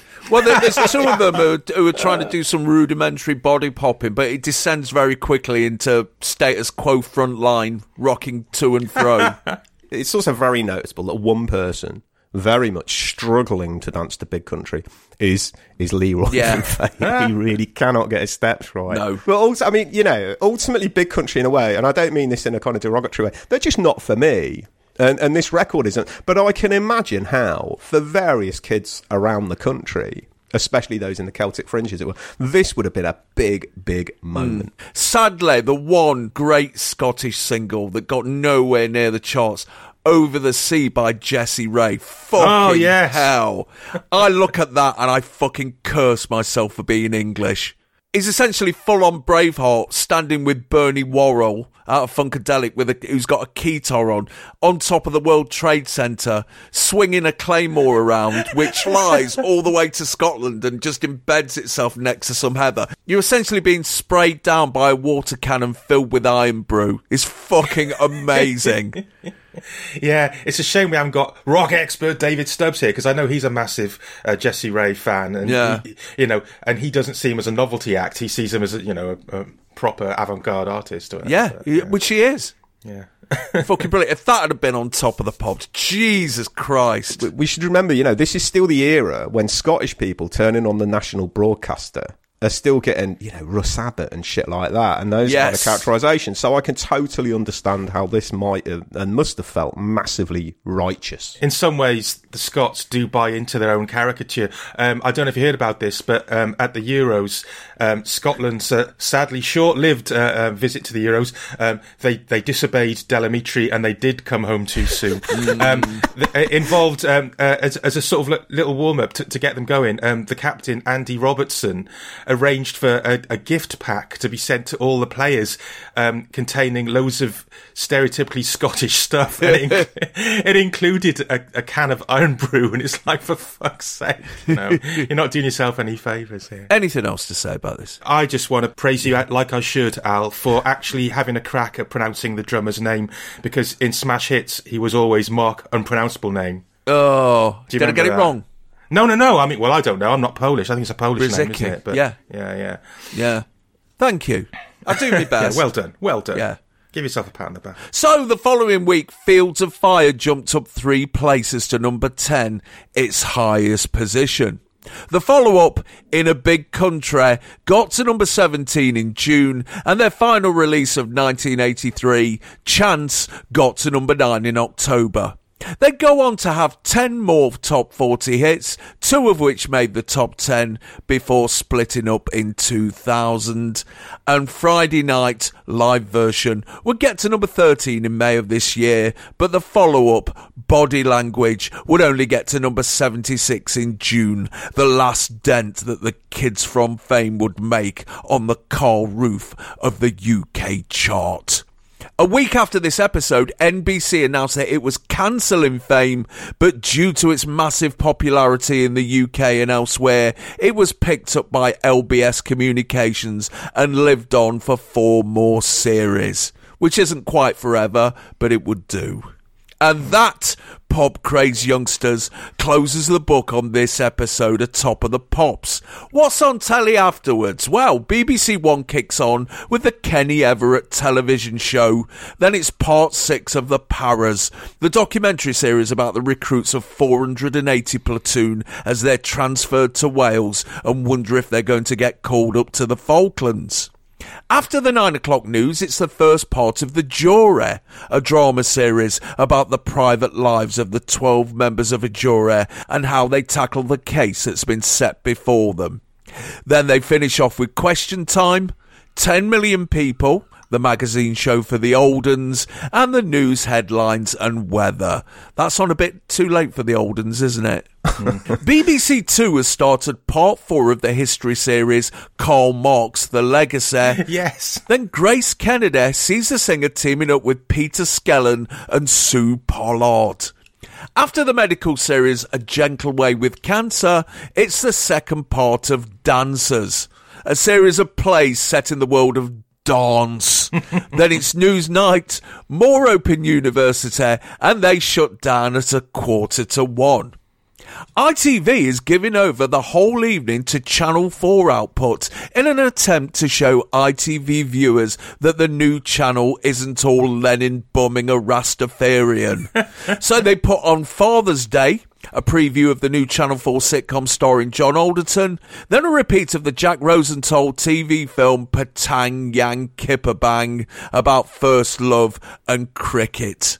That's where the lad puts on the boxing gloves to stop himself from wanking, like the zoo wankers did in Boxer Beat. After the news at 10, it's Cheers, followed by the 1981 documentary Personal History of the Australian Surf, and they close down with Portrait of a Legend, with Petula Clark banging on about her career. Channel 4 has just started Dancing Man, a one-man showcase from the Canadian huffer Jeff Hislop. Then TVI changes channel for the night for a 1-hour special. That's followed by the 1955 Katharine Hepburn film Summer Madness, What the Papers Say, and they close down at midnight. One thing that really struck me about those TV listings is how many dance-related programmes there are. It just shows that Fame was so in touch with the zeitgeist at the time. Because, you had Dancing Man, you had Dancers, and earlier on Channel 4 there had been Masters of Tap. So it's just you couldn't get away from it. Another thing was Karl Marx, The Legacy, Part 4, which is running directly opposite Top of the Pops on BBC Two. I love the fact that the BBC at that point was just sort of espousing Marxism, or certainly explaining Marxism to a sort of early evening audience, albeit one where young people would probably be watching the other side. You just wouldn't get that now, I don't think. I miss old Channel 4. Well, that early Channel 4 output, you mentioned Patang Yang Kipabang, those films, those sort of self-made Channel 4 films at that time were really important, I think. Really kind of an eye-opener.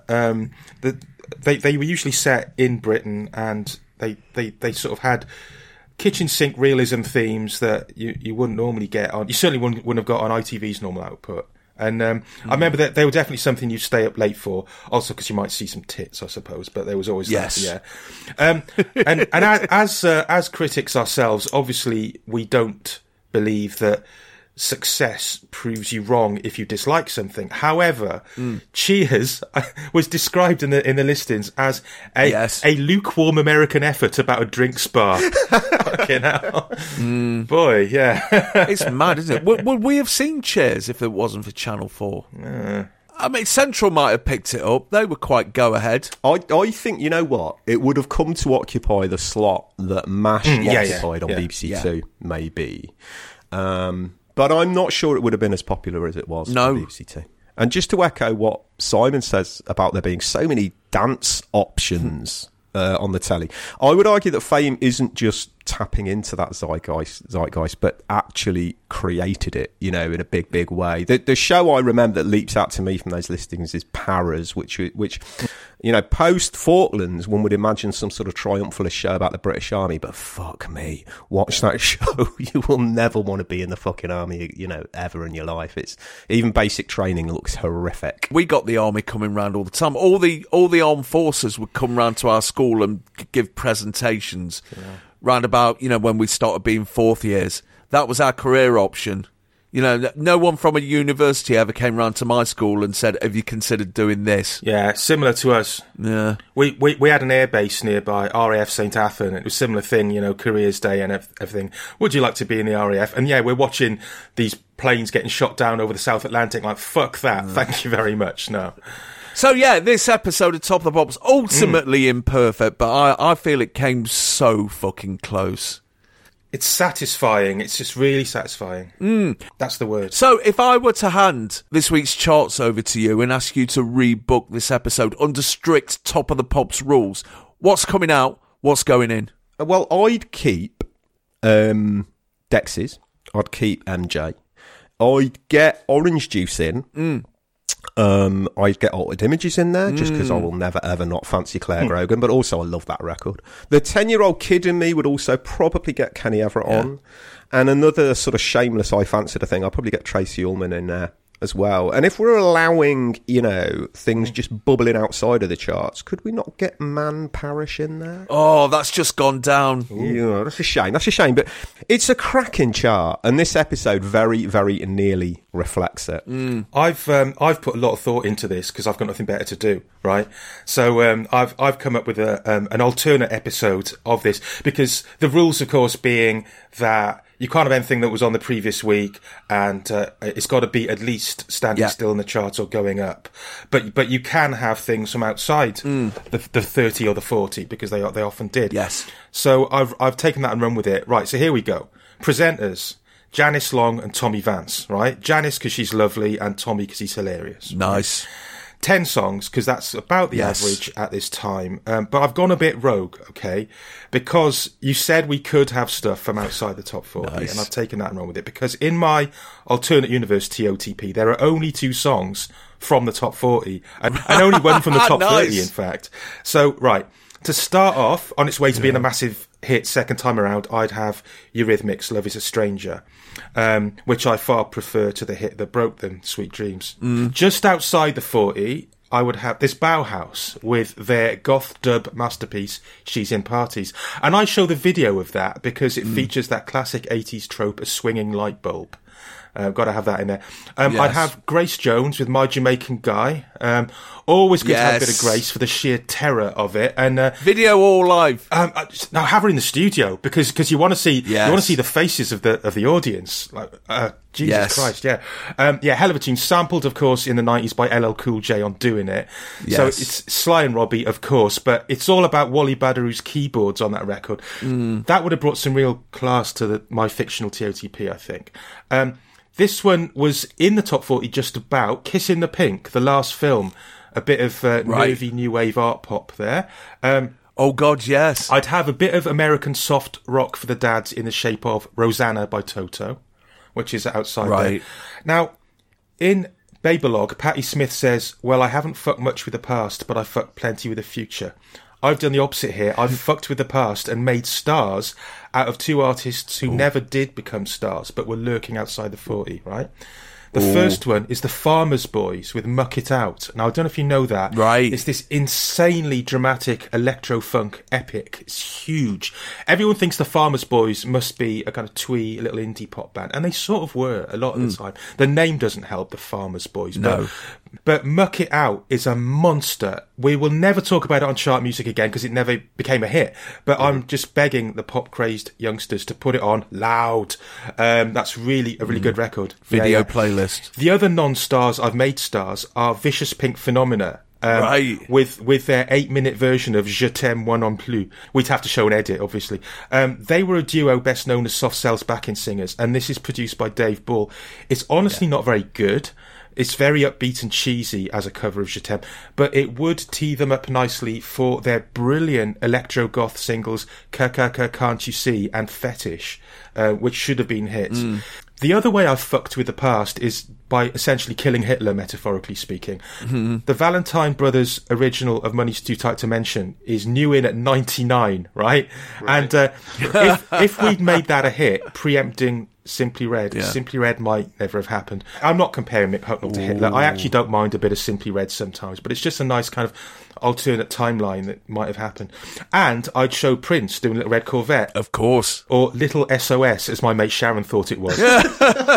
which was in at 95. 95. It might have kicked off my Prince phase a whole year early instead of waiting around for Purple Rain to happen. Yeah. And in my counterfactual timeline, there's a song at number 1 which only got to number 7 in real life. Neil's mentioned it. It's Altered Images, Don't Talk to Me About Love, which basically does the double of white, sort of independent-minded acts of the early 80s drawing upon black disco, in that it's influenced both by Donna Summer, I Feel Love, and by Chic. You've got both things going on there. It's a fantastic single. And I would watch the shit out of this fictional episode of mine. It might actually be in my top 5 greatest episodes ever if it existed. What I wanted to do, like you, Neil, I wanted hip-hop, bebop, Don't Stop by Man Parrish in. I might have put the video on, but the video's fucking... Have you seen the video? It's mental. It's gay as knickers and mad. I always had this image of some breakdancing lads, you know, doing a proper shift in the shopping precinct on a Saturday afternoon, knowing that the video for Hip Hop Bebop Don't Stop's going to be on Switch or Airsay on Channel 4, and just gagging to see it because you think they're going to pick up some fresh breakdancing moves. And then they see this, which is just lots of lads being gay, and then someone turns up as a Doctor Who monster and starts dancing with them in a non-breakdancing way. It's insane. Oh, wow. Yeah. So I probably wouldn't have used the video, but I would have brought some actual break dancers in. I would not have left it to Zoo. You've got to get Zoo out of the fucking building. Yes. Basically, make sure definitely. that when they're doing this Scottish dancing to Big Country, there are some actual crossed swords under their feet, and they slash themselves up. I'd bring some breakdancers into the studio, rather in the manner that they did in 1975 when they got some actual Northern Soul dancers in to dance to Footsie, which is an incredible bit of footage. But anyway, I don't know what I'm talking about that for because it's not allowed. So I would leave everything up to Tracy as it is. I'd replace that with My Jamaican Guy. Oh, yeah. And at the end, I would have been tempted to take out Big Country and let the kids from Fame do Friday Night because they're there. Yeah. And it'll be something to have in the can later on when it gets into the top 40. But it's a live version, so it's a complete non-starter. So I would tell Friar David that he had to perform in a monk's cowl with some dancing words around him, in the hope that he'd fuck off. And in his place, you've got to put something a bit novelty in. I did think about Brontosaurus, Will You Wait For Me, by David Bellamy, which is currently at number 88. Oh, my God. Yes. Man. But with my BBC head on, I thought, no, let's go even more BBC and go for Nora Batty's Stockings by Compo and Nora Batty, backed by Ronnie Hazelhurst's orchestra. That's quite the tune, man. Kathy Staff just spits out bars, guy. Oh, my God. Imagine them in the studio. The younger kids would get a bit of a chuckle out of it. The old ones would be able to see themselves represented on top of the pops. So I think it's an all-round winner. Yeah, Kathy Staff never spat a whack verse, ever. So, dear boys, what are we talking about in the playground tomorrow? I went to an all-boys school, so I can tell you that there was quite a lot of talk about Tracy. Yes. And also, for very different reasons, about Twisted Sister. Joe Boxers, Zoo Wankers. But to be honest with you, Twisted Sister would be the two words on everyone's lips in the playground the following morning. What a performance. And what are we buying on Saturday? Fucking most of it. No, Dexy's already had the album, so not that. But Culture Club, Joe Boxers, and Big Country. In fact, probably all of them bar Big Country, which didn't float my boat. And what does this episode tell us about April of 1983? If I was a comedy 1980s stockbroker with a massive phone, I'd be shouting, buy Blusher for blokes, buy tartan, buy string vests, and sell dungarees. What it says, it kind of suggests a lie in a way. What it's saying is kind of everything's fine. Yeah. In fact, perhaps things are even going to get better. But, you know, underneath everything, perhaps what is actually number one points the way forward more than anything else in this episode. And that, pop craze youngsters, brings us to the end of this episode of Chart Music. All that remains for me to do now is the usual promotional flange, so that's www.chart-music.co.uk, facebook.com/chartmusicpodcast. Reach out to us on Twitter at chartmusictotp. Jingly money down the G-string, patreon.com/chartmusic. God bless you, Neil Kulkarni. Toodaloo. Thank you, Simon Price. Anne Bancroft. Hwyl da bochi. My name's Al Needham, and I'm not waiting for approval from you.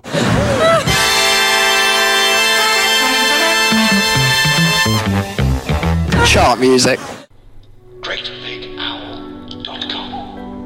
Hello, it's Mr. P here. And the other Mr. P. And we are the hosts of Two Mr. P's in a Podcast. The educational podcast where you don't actually learn a thing. No, instead we explore the weird, wonderful and downright hilarious things that happen in school from people actually doing the job. We reminisce on our own time at school, funny things we experience each day. And of course, we share your hilarious stories from the chalk face. So if you work in a school or just want a nostalgic trip down memory lane, sit up straight, fingers on lips, and get ready for the lesson. Nora! Oh, it's not you again, is it? Get off me steps! Here, hold me ferrets. I've got something to tell you. Oh, I'm mad about thee, Nora. I've loved thee all my life. Of course, I'm very glad that you are someone else's wife. But there's one thing about thee that sends me up the wall. Of course, it's confidential, so I won't tell us all. I just can't stand them awful wrinkled stockings. Just shut your mouth. What will the neighbours think? It's like they've had a perm. They make you look infirm. Or else you're going fishing, and that's where you keep your worms. I will not have you talk about me stockings. Depraved you are, you should be put away.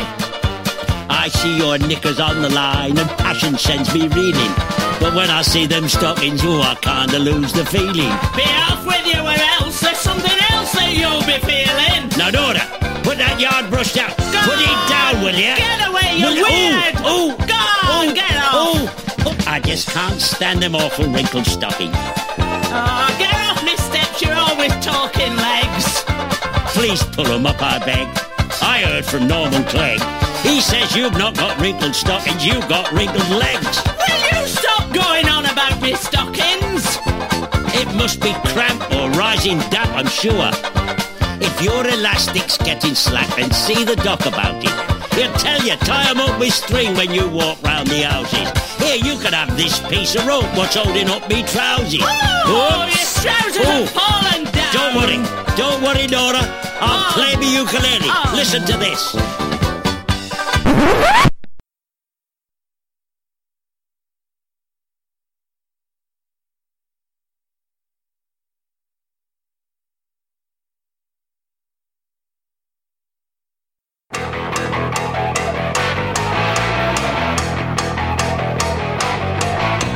Rock expert David Stubbs! Rock expert David Stubbs! Hi, I'm David Stubbs, rock expert David Stubbs, bringing you a hard... Rock expert David Stubbs! Rock expert David Stubbs! Bringing you a hard-driving, hard-hitting mix of hard rock and hard facts. Today, I want to talk to you about the Glam Daddies, the rockamost of the toppermost, Twisted Sister. That's TWSSID-STD. Hey, we're not here to spell. We're here to rock. Twisted Sister, man, they suffered for their art. They had to put up with jives more twisted than any sister. And as a dude who had a 9-year-old sister in 1983, I can tell you, sisters are pretty twisted. Nancy Spungen, they said, about Dee Snider. Hurtful. But Vera Duckworth? Vera Duckworth?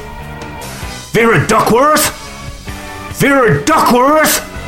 He's a rolling and rocking and rocking and rolling rock expert David Stubbs. Vera Duckworth! Man, that's cruel. Everyone can relate to I'm Me. Catalog number 674324/66. That's 674324-66. Why, when they bust this out on top of the pops, the tremors of that bass line literally shook the foundations of suburban houses in Kettering.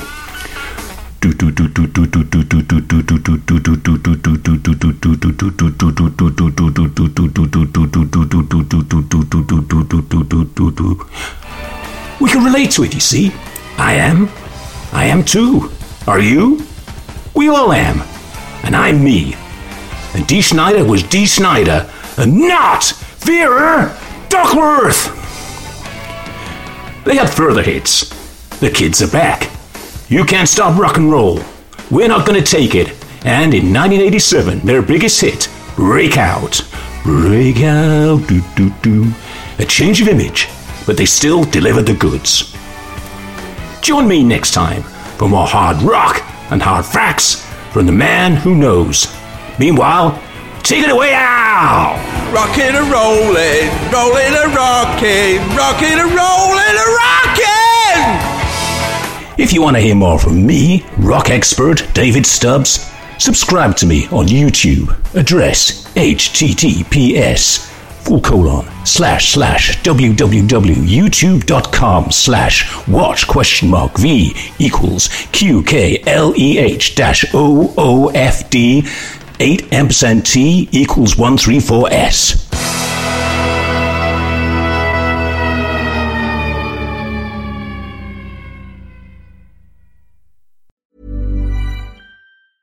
The secret to summer-ready skin is here. Osea's #1 best-selling Undaria Algae Body Oil, clinically proven to instantly improve skin elasticity and transform dry skin to silky, soft, and unbelievably glowing. Its signature scent of freshly squeezed grapefruit, cypress, and mango mandarin transports you to sun-kissed summer days. Get healthy, glowing skin for summer with clean vegan skincare from Osea. Get 10% off your first order site-wide with code GLOW at OseaMalibu.com.